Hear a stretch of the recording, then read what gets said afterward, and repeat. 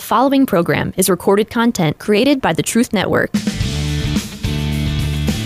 It's Matt Slick Live. Matt is the founder and president of the Christian Apologetics Research Ministry, found online at carm.org. When you have questions about Bible doctrines, turn to Matt Slick Live for answers. Taking your calls and responding to your questions at 877-207-2276. Here's Matt Slick.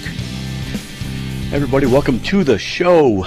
It's me, Matt Slick. Listen to Matt Slick Live. Today's date is, February 6th. 2022. If you want to give me a call, all you got to do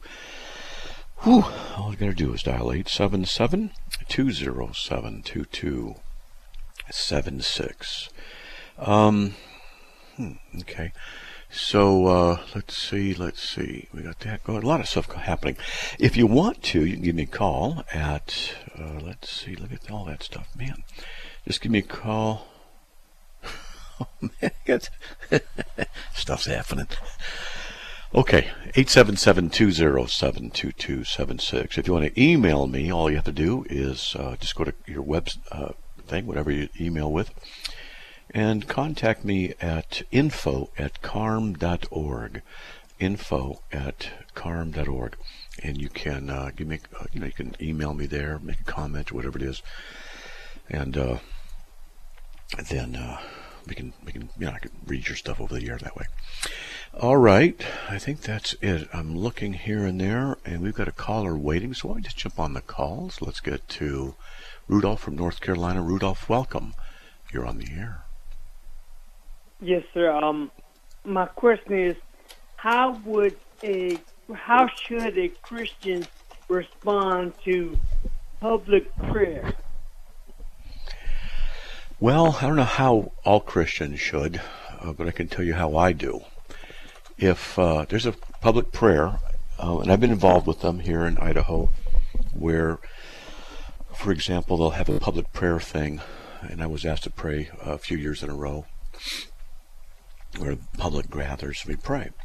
Other pastors would be there, and they would pray. So let's say a Roman Catholic got up, and he has a right to pray too, and so he prays. I would not join him in his prayer. I would just pray to my Lord by myself. If a Mormon got up and did that, I wouldn't participate in it and things like that. I'd probably just look out into the crowd and not bow my head during the prayers of false religious groups. So that's how I handle it. I don't know about others, but that's what I do. Okay, because the reason why I'm asking is because when that football player went down, they were calling for people to pray publicly. And I'm like, if I can't pray with a person that's a Mormon or, right. Catholic or a ecumenical mess is big time in this country. And I'm trying to figure out, if you were around there, what would you do? So, okay. That's probably the best answer. Well, I would say I like it in public events when someone says, let's pray. I think it's a good idea because I want prayer to be something that's part of the public eye.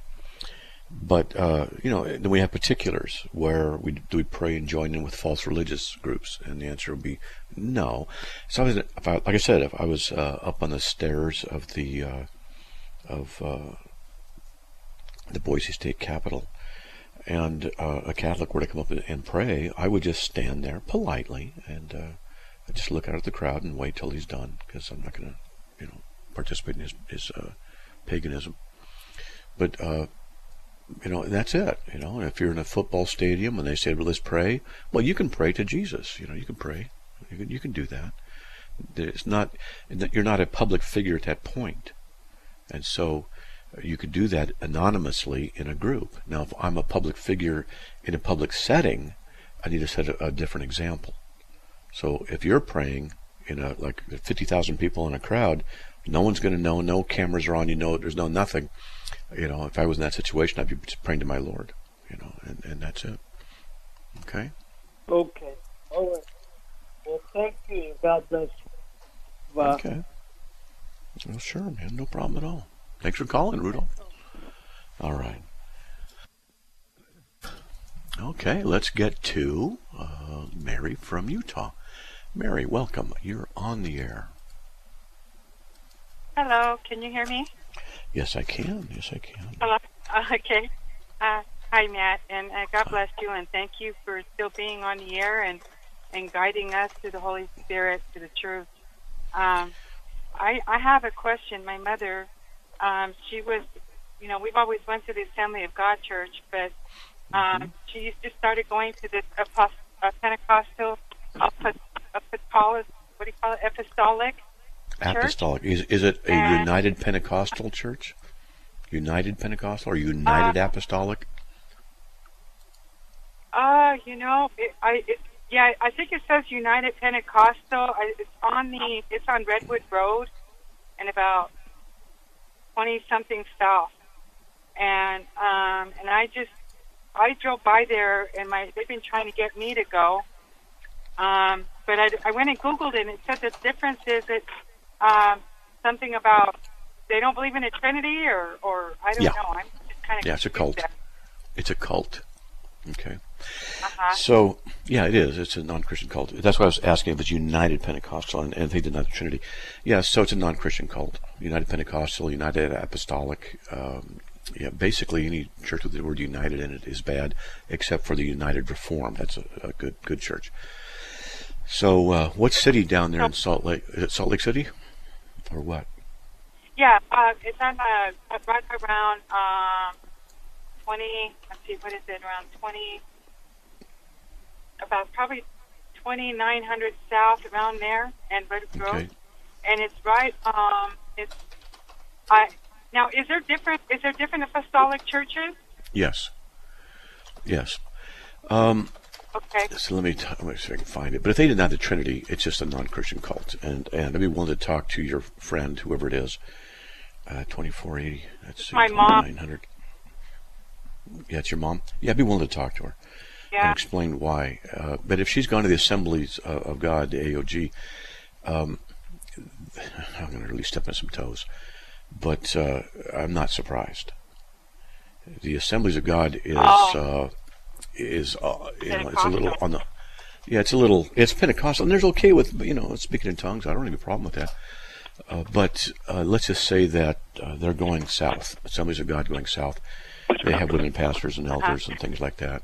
And so, but the United Pentecostal is absolutely a cult. It's a oneness Pentecostal group. Speaking in tongues is necessary for salvation. You have to get baptized, quote unquote, in Jesus' name.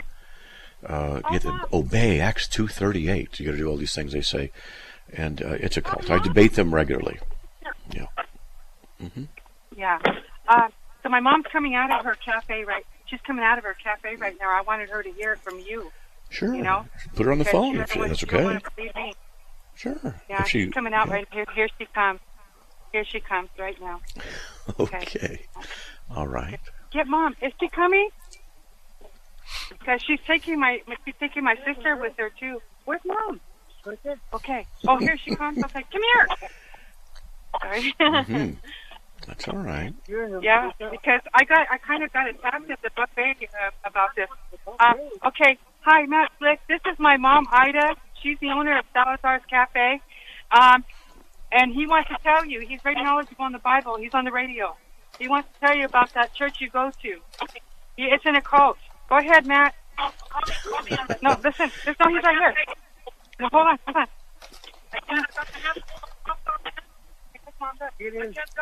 Here, sit right here. Okay, Matt. Here's my mom. Sorry. Okay. Hi, how Go are ahead, you? Matt. Okay, Mom. Ida, Hi. are you there? Hello. Hi, Ida. Are you there, Ida? Hello? Yes. We're on the radio. Boy, I see you have a Mexican restaurant. I'm going to have to get down there. I love Mexican food. And I'm looking at your Facebook page. Pretty good. But, so you can hear me okay, right? Yes, I can hear you okay. Is it going to take a long time because I got my hands full of masa? No, I was going to tell you that the United Apostolic Church is a non-Christian cult. All right? It's a cult. Okay. It denies the Trinity, and it adds works to salvation. and it's considered a cult. Okay. Okay. Yeah. And so Thanks for telling me. yeah. Now, I can tell you, I can, give information where you can go to get good churches, but down there, because I've been down there in Salt Lake many times. I have friends down there. I'm in Idaho, but it's it's Iglesia Falsa. Okay. Okay. All right. Are you there? I guess. I Yeah, don't can know. you? Yes. Yeah, Okay. she can hear you. Can you? Okay. I can hear you, but you could also call me on my phone if you want to. What's that? Can you Couldn't call me on my phone? Well, if would they like give to. it to, if she gives it to the producer and he writes it out, then I can write it down. And I can call you afterwards, after we're off the show. Okay. Yeah. Or if you want to can call- call me back because Or you can call on the show. Okay. call me back. Okay, Here's so my get phone us- number, Okay. Yeah. but not right now. Give me Okay. at least an hour. And Matt, can you tell her? Can you tell her that the Calvary Chapel is a good church to go to? Yeah, it is. Go to Calvary Chapel. There's one in there in Salt Lake. I've been to it several times, and it's a good church. Go there. Okay. But stay away from the United Okay. Pentecostal. It's a cult, non-Christian cult. Just stay away. Okay? Okay. Okay. Thank you so much, Matt. Thank You're you. welcome. All right. You don't have no idea what I went through the weekend of, with everybody getting on me about that, and I'm so glad. Well, you can always email me at the CARM's website, info@carm.org, and you can put this stuff out. I can call them up. I can explain stuff, why it's so dangerous and what makes it bad. I'm only 5 hours away. I would drive down there if a church wanted to host me and have me speak, and we could meet everybody and things like that, and we could talk, and I could explain it, among other things. So there's ways to do stuff, okay?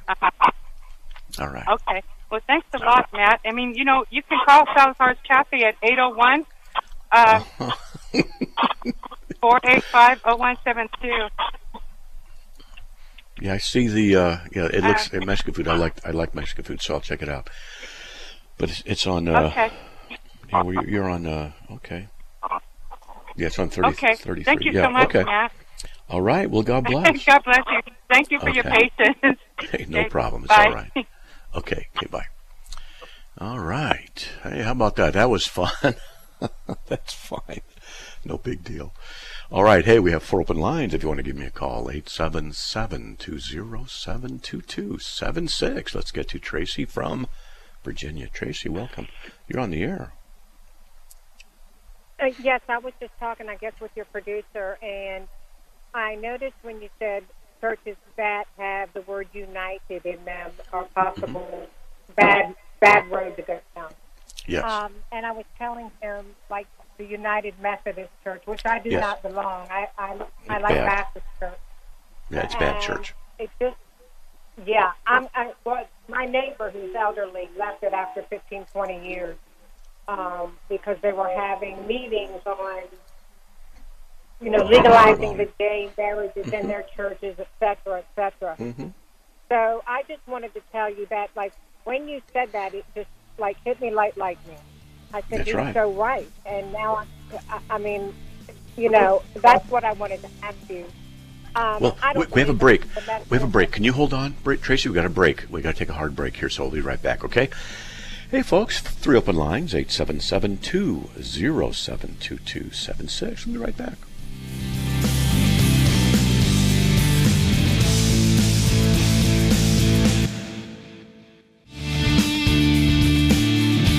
It's Matt Slick Live, taking your calls at 877-207-2276. Here's Matt Slick. Hey, everybody. Welcome back to the show. If you want to give me a call, 877-207-2276. Let's get on the air here. Back with Tracy. Okay, Tracy, go ahead. Yes, so we were talking about the United Churches with that title, and I was agreeing with you because my neighbor, who had belonged to a Methodist church for over a decade, like 15, almost 20 years, and I went with her one time. I knew I didn't belong immediately, but I didn't say anything to her. And anyway, they were trying to get the gay movement to be able to be recognized in that church, and the Methodists from all over the United States, I believe, went to meet on Yes. it. Oh, And yeah, they were familiar. telling Yep. the elderly, they were telling the elderly to go build their own church, basically bringing in the new and getting out the old. But so when you said united and what that meant, that's pretty. Not only did I don't believe in the Methodist, it makes more sense to me now because it is a united Methodist. Right. So, Yes, and it's a non-Christian group too, because they add works to salvation, and they're as liberal as you can be. They affirm homosexuality, abortion, and all of this stuff, and so it's just it's bad. Mm-hmm. Yeah. Well, I wanted to thank you. I'm actually driving right now, so I listen to your program every night at 6, and I appreciate you. Thank you so much. God bless you. You're welcome. God bless. All right. For open lines, 877-207-2276. Bob from California, welcome. You are on the air. Hi, good afternoon, Matt. Good afternoon. I have a question. Have you ever heard of the book Pigs in a Parlor? It's a game I know about, but Pass the Pigs, well, that's the game. No, I don't know about that one. What's the book on deliverance ministry? It's called A Special Guide to Deliverance. Deliverance ministry. And Those are it's by usually those are usually problematic. Usually. Okay, let's see. Let me look it up.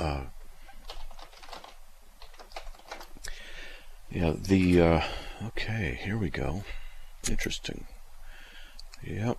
A Practical Guide to Deliverance by Frank Hammond. That rings a bell, and that's bad news. This guy's bad news. I wouldn't trust it. Yeah. Okay. Okay, I wondered about that because I have a friend on Facebook who recommends the book, and I just want to know what your thoughts were on it. Well, I haven't read it. And I don't like to just judge a book by its cover. However, a deliverance ministry by that guy, bad news. So there's a lot of ignorance that's going around in the Christian church. And my experience with people who have experienced deliverance ministries is that they are worse off when they're done. The deliverance ministries that I've heard of, had people tell me stories of, have been horrific. And causing mental, emotional problems, all kinds of stuff, where the deliverance individual who does the deliverance gets control, emotional, mental control over somebody. Confess all your sins. I'm going to write them all down. And let's get all of them. What about that? What about this? Oh, that opens up you for this. And they just do this real in-depth thing where they get all your secrets out. It makes people very, very vulnerable. And then they go, okay, well, you probably have a demon of this and a demon of that. Let's work on it. And then if you don't get delivered because you still have problems, oh, well, now you've really gotten some problems. And it just causes people to be in distress. And I could do deliverance ministry a lot better than they can, because you have to focus on who Jesus is, what Jesus has done, and who you are in Christ, and to know that no demonic force can indwell you if you are a Christian, and that greater is He that's in you than he that's in the world. The juxtaposition of the indwelling of the evil one and Christ, and so. This is the kind of stuff that needs to happen. They need to know about the sovereignty of God, the wisdom of God, the holiness of God. They need to be built on those things, and then the issues of your own sins that need to come up and be brought up by the persons voluntarily doing it. This thing happened to me when I was younger. I got to talk about it. Okay, let's talk about it. But you always point them to Christ and the cross. But deliverance ministers, often what they do is require money. Some do, some don't. Spend a long period of time, get lots of information, and generally speaking, just make things a lot worse. Okay? Okay, great. Well, I just wanted to be sure about that. Okay, well, that pretty much answers my question. Thank you so much. Sure, no problem at all. All right, well, God bless. Okay. You too, man. All right. Bye. All right, we have 5 open lines. If you want to give me a call, 877-207-2. Just read something. Let's try to get 877-207-2276. Looking at the email here, if people email me about stuff. Have you ever read Martin Luther's book, Bondage of the Will? I believe I did in my Lutheran college I went to back in the 80s. If so, what did you think of it? Do you agree with him? I can't tell you what I do or don't. It's been so long. But for the most part, I thought it was pretty good. But I can't tell you particulars. It's just been so long. So I took all of the theology courses in, it was called Christ College Irvine, which is now called Concordia University in Irvine, California. That's where I got my bachelor's in social science. And then from there I went to seminary in Escondido and got my MDiv. So I took, like I said, all the tough classes preparing for seminary. And Bondage of the Will was one of the reading assignments. I remember going through it, but I don't remember too much about it. But I do remember thinking, this is really good. Luther really did a good job. He understood a lot. So that's all I can tell you about that. All right, let's see. And then so-and-so wants to call me. Yeah, you can call. Let's see. Discuss accounting for the laws of logic. Yeah, that guy's listening. You can call. Questions for Matt. I have some questions I'd like to ask you. Can a true believer completely stop believing? No. A true believer is regenerate, have been granted faith by God, Philippians 1:29, and the faith is in Christ, John 6:29. And that means that your sins have been paid for, all of them, and that's Colossians 2:14. It was the sin debt was canceled at the cross. It's not canceled when you believe. A lot of people don't know this, but the sin debt, your sin debt, of the elect, it's the only way it works, was canceled at the cross. You're justified when you believe. Justification is by faith, Romans 5:1, Romans 3:28. So this is the work of God, and so he's not going to leave you. And you believe because of the work of God. God granted that you believe, Philippians 1:29. You're born again, not of your own will, John 1:13. And you're caused to be born again, 1 Peter 1:3. So to stop believing means you have changed or become unregenerate. Well, here's the problem. God is the one who regenerates us by his hand. Well, does he unregenerate you? And that wouldn't make any sense either. So no. Number 2, if a Christian cannot lose his salvation, does a Christian need to worry about taking the mark of the beast? Yes, you do. You don't want to take the mark of the beast. You don't want to be in conflict with God at all. And we can get some particulars about possibilities of what that would mean, but we got a break coming up with some more questions. If you want to give me a call, 877-207-2276. Be right back.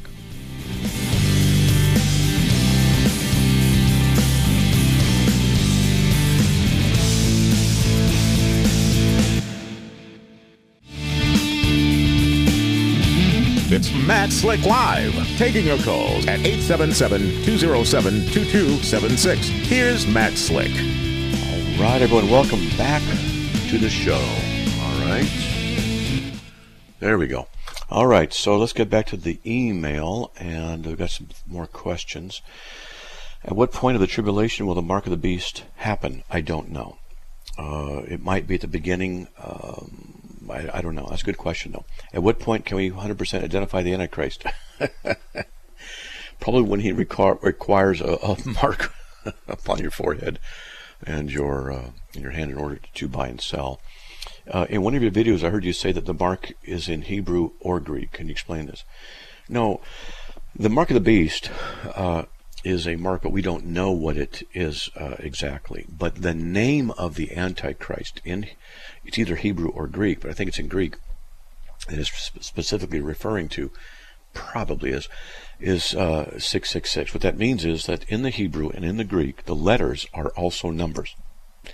So we have two sets of characters, A, B, C, and 1, 2, 3.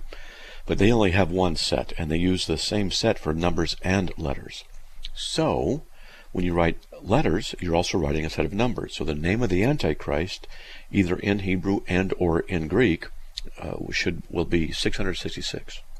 That's the name. That's what that means. All right. Hope that is helpful.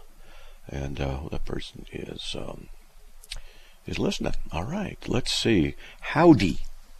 I'm a spirit-filled Christian. I'm curious why those that speak about the Trinity need to make Jesus God. Oh, man. You're a Spirit-filled Christian and you don't believe Jesus is God, then you are not a Spirit-filled Christian.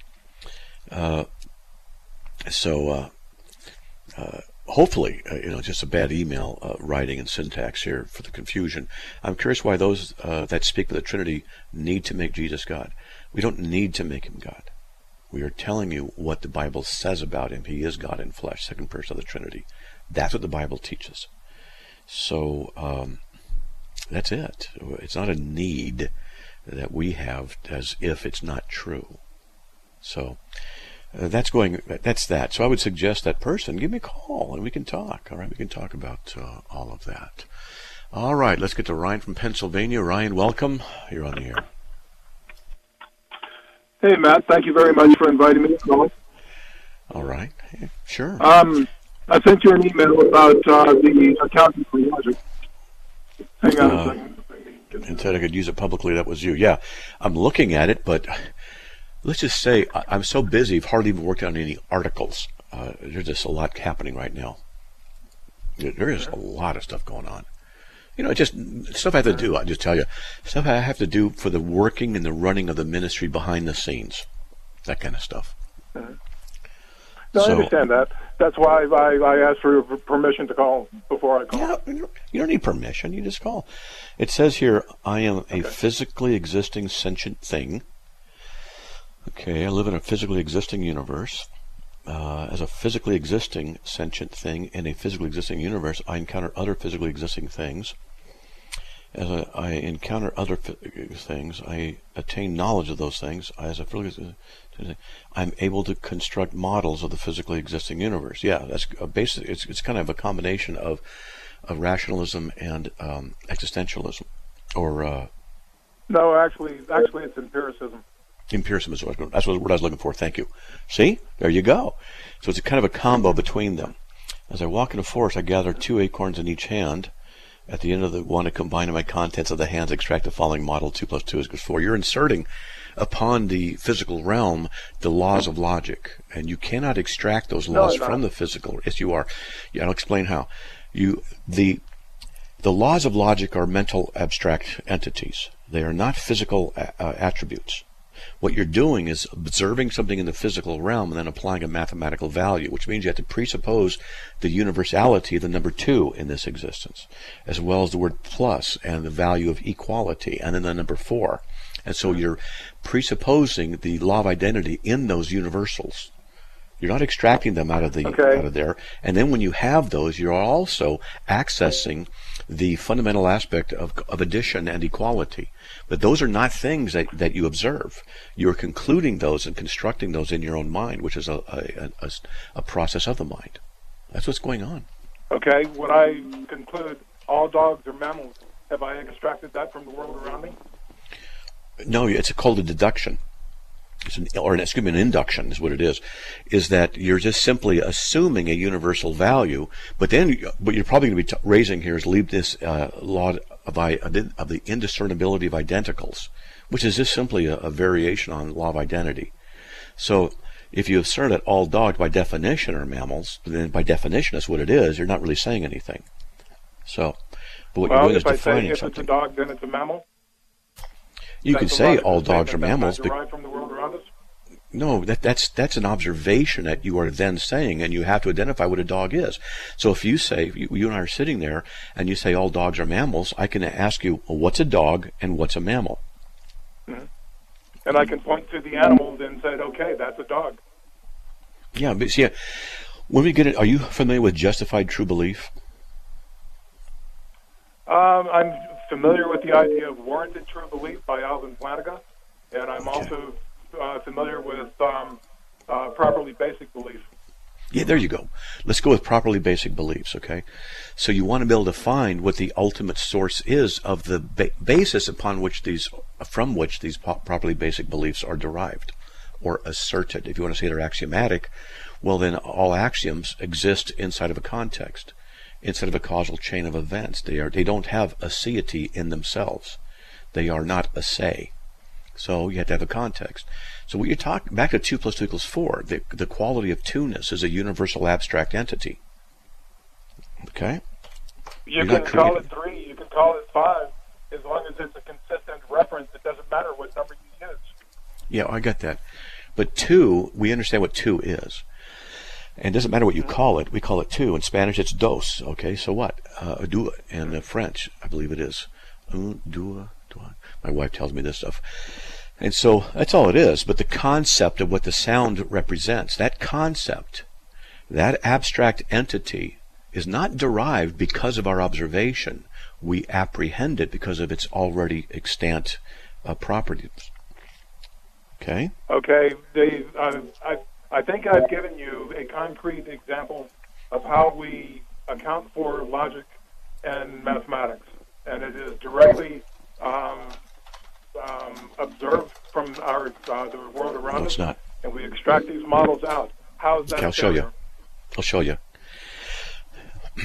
If A equals B and B equals C, then A equals C. Do you observe that occurring in nature without imposing a logical value upon them? Sure, because we have extracted that from observation from the world. No. You didn't hear what I said. Without imposing a logical value upon them. Because if A equals B and B equals C, then A equals C, that's called the law of proper inference. Then what you're doing is you are imposing a construct in your mind upon the physical world. See, what you observe, right. Yes, it is. You don't understand what universals are. You don't understand. Yes, I do. No, you don't. Let's begin with this. If I say, if it's a dog, then it's a mammal, and I extract out from that, if A, then B, then that is exactly the same thing as you've done from proper inference. No, you are then imposing if A, then B, going to modus ponens. You're saying, look, I'm going to just hold this value. It's an abstraction. Logic is an abstract process. It's not observed in reality. You're conflating the process with the physical realm. It doesn't work like that. No, I'm not. What I'm doing is I'm extracting it from the physical realm. No, you're not. You can't observe it through empiricism. Empiricism is only validated by people who assume empiricism, which is circular reasoning, and invalidates the position. You can't observe it because you don't know if what you're observing is universally accurate. You're presupposing a universal, but you don't observe. You don't observe universals. You deduce universals. No, you don't. You don't observe a universal. Do you observe that all men are mortal? No. A universal like number 2. You don't observe two-ness. You don't observe two-ness, the quality and nature and essence of the abstract principle called two-ness. If you draw a number 2 on a piece of paper... You extract two-ness from nature. No, you don't. Because if nature... here, let me do it this way. Properties can be measured. Properties of the physical world can be measured. They can be seen or taken a picture of or whatever it is, the instruments. They're measurable. You can't measure the number 2. If they're related to the physical world and you extract them out of the physical world, then you have to be able to measure them because they'd be properties. They'd be properties of the physical world. You can't measure two-ness. You look at 2 acorns in your hand, you're not measuring two-ness. Okay, Ryan, I'm going to tell you this, that you need to study up on this issue of the ultimate nature of the universals and transcendental necessities behind them, because you're not getting it. We got a break anyway. Okay, Matt. Keep trying. We've got to go, buddy. We've got to go to a break. So, hey, we have 4 open lines, 877-207-2276. Be right back.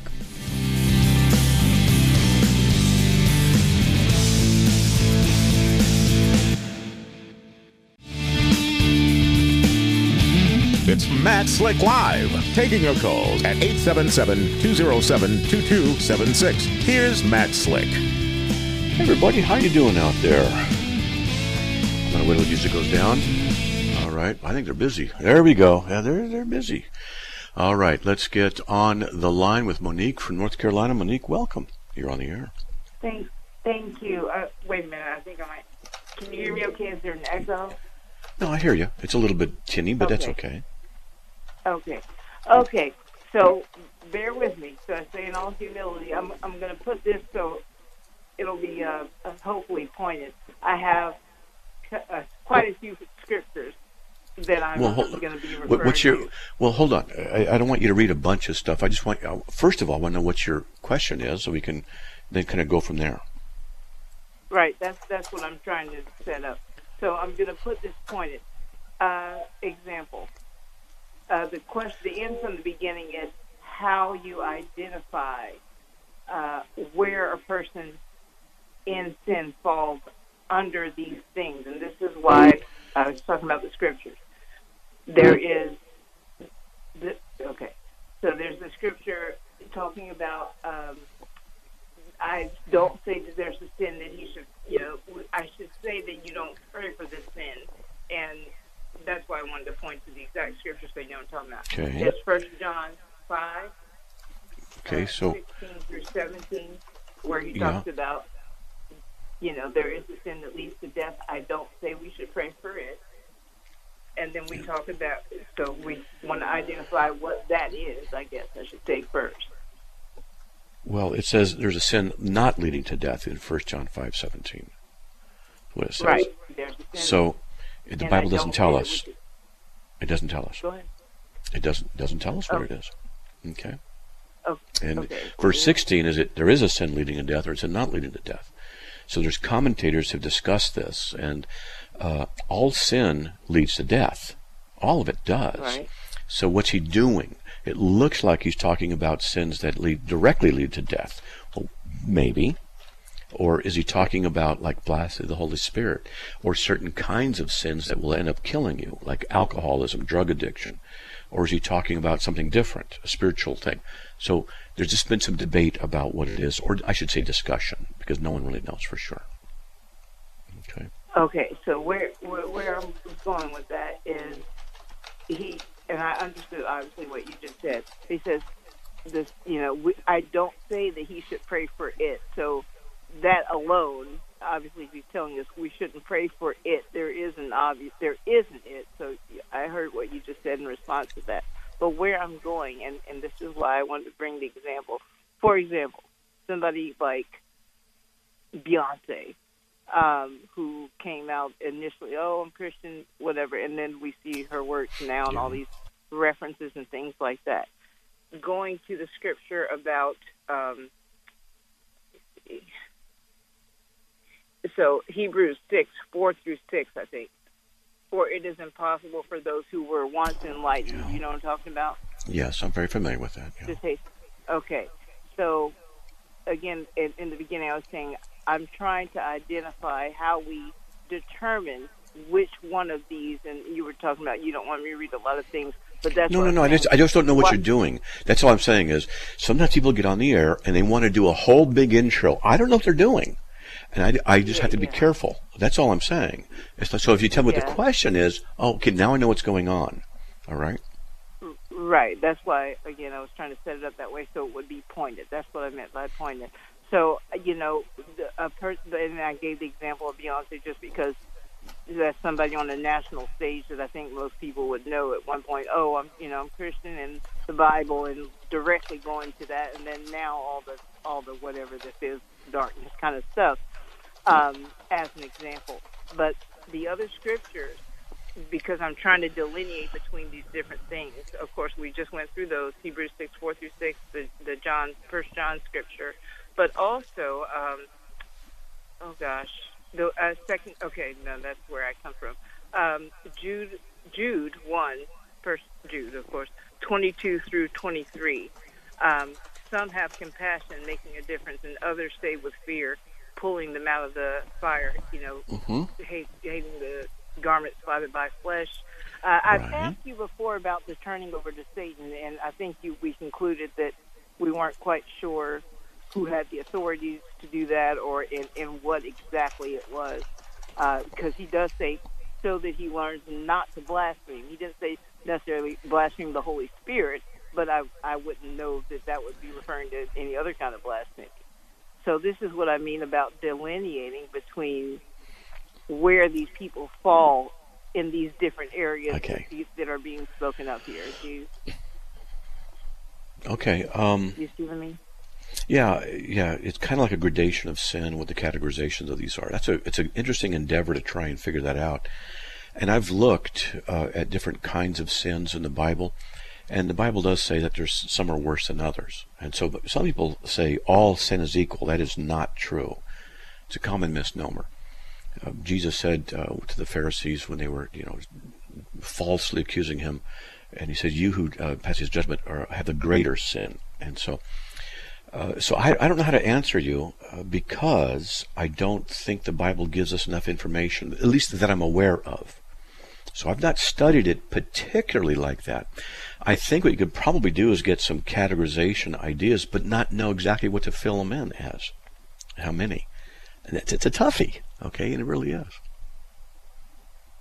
Okay, I guess, yeah, I can understand that response, and I'll leave it there. I'm just real curious about, there's those who oppose themselves and how the scripture says we are to be. I take that with anybody, whatever the sin is. I try to anyway, in a spirit of meekness and not, argue them down, because of course there's no point in that. But I can accept that if that's, just kind of your, So I get what you're doing, but I just don't know. Yeah. It's a good question, and I'm just not sure. I'm not sure what to tell you. I wish I had a great answer for you, but I just I'll default back to my default is, Lord, do I need to pray for this person, or are they a lost cause? Are you going to just grant pray them for repentance? Is that something I can know? Or no, just pray. But just pray. Yeah, just pray for people. Pray for them. Yeah, that's right. When they're dead, it won't do any good to pray for them anymore. But you're on the right track. Just pray for them. Okay, so good for you. Well, thank you. Have a good night. You too. Well, God bless. All right. You as well. Bye-bye. Thanks, Monique. All right.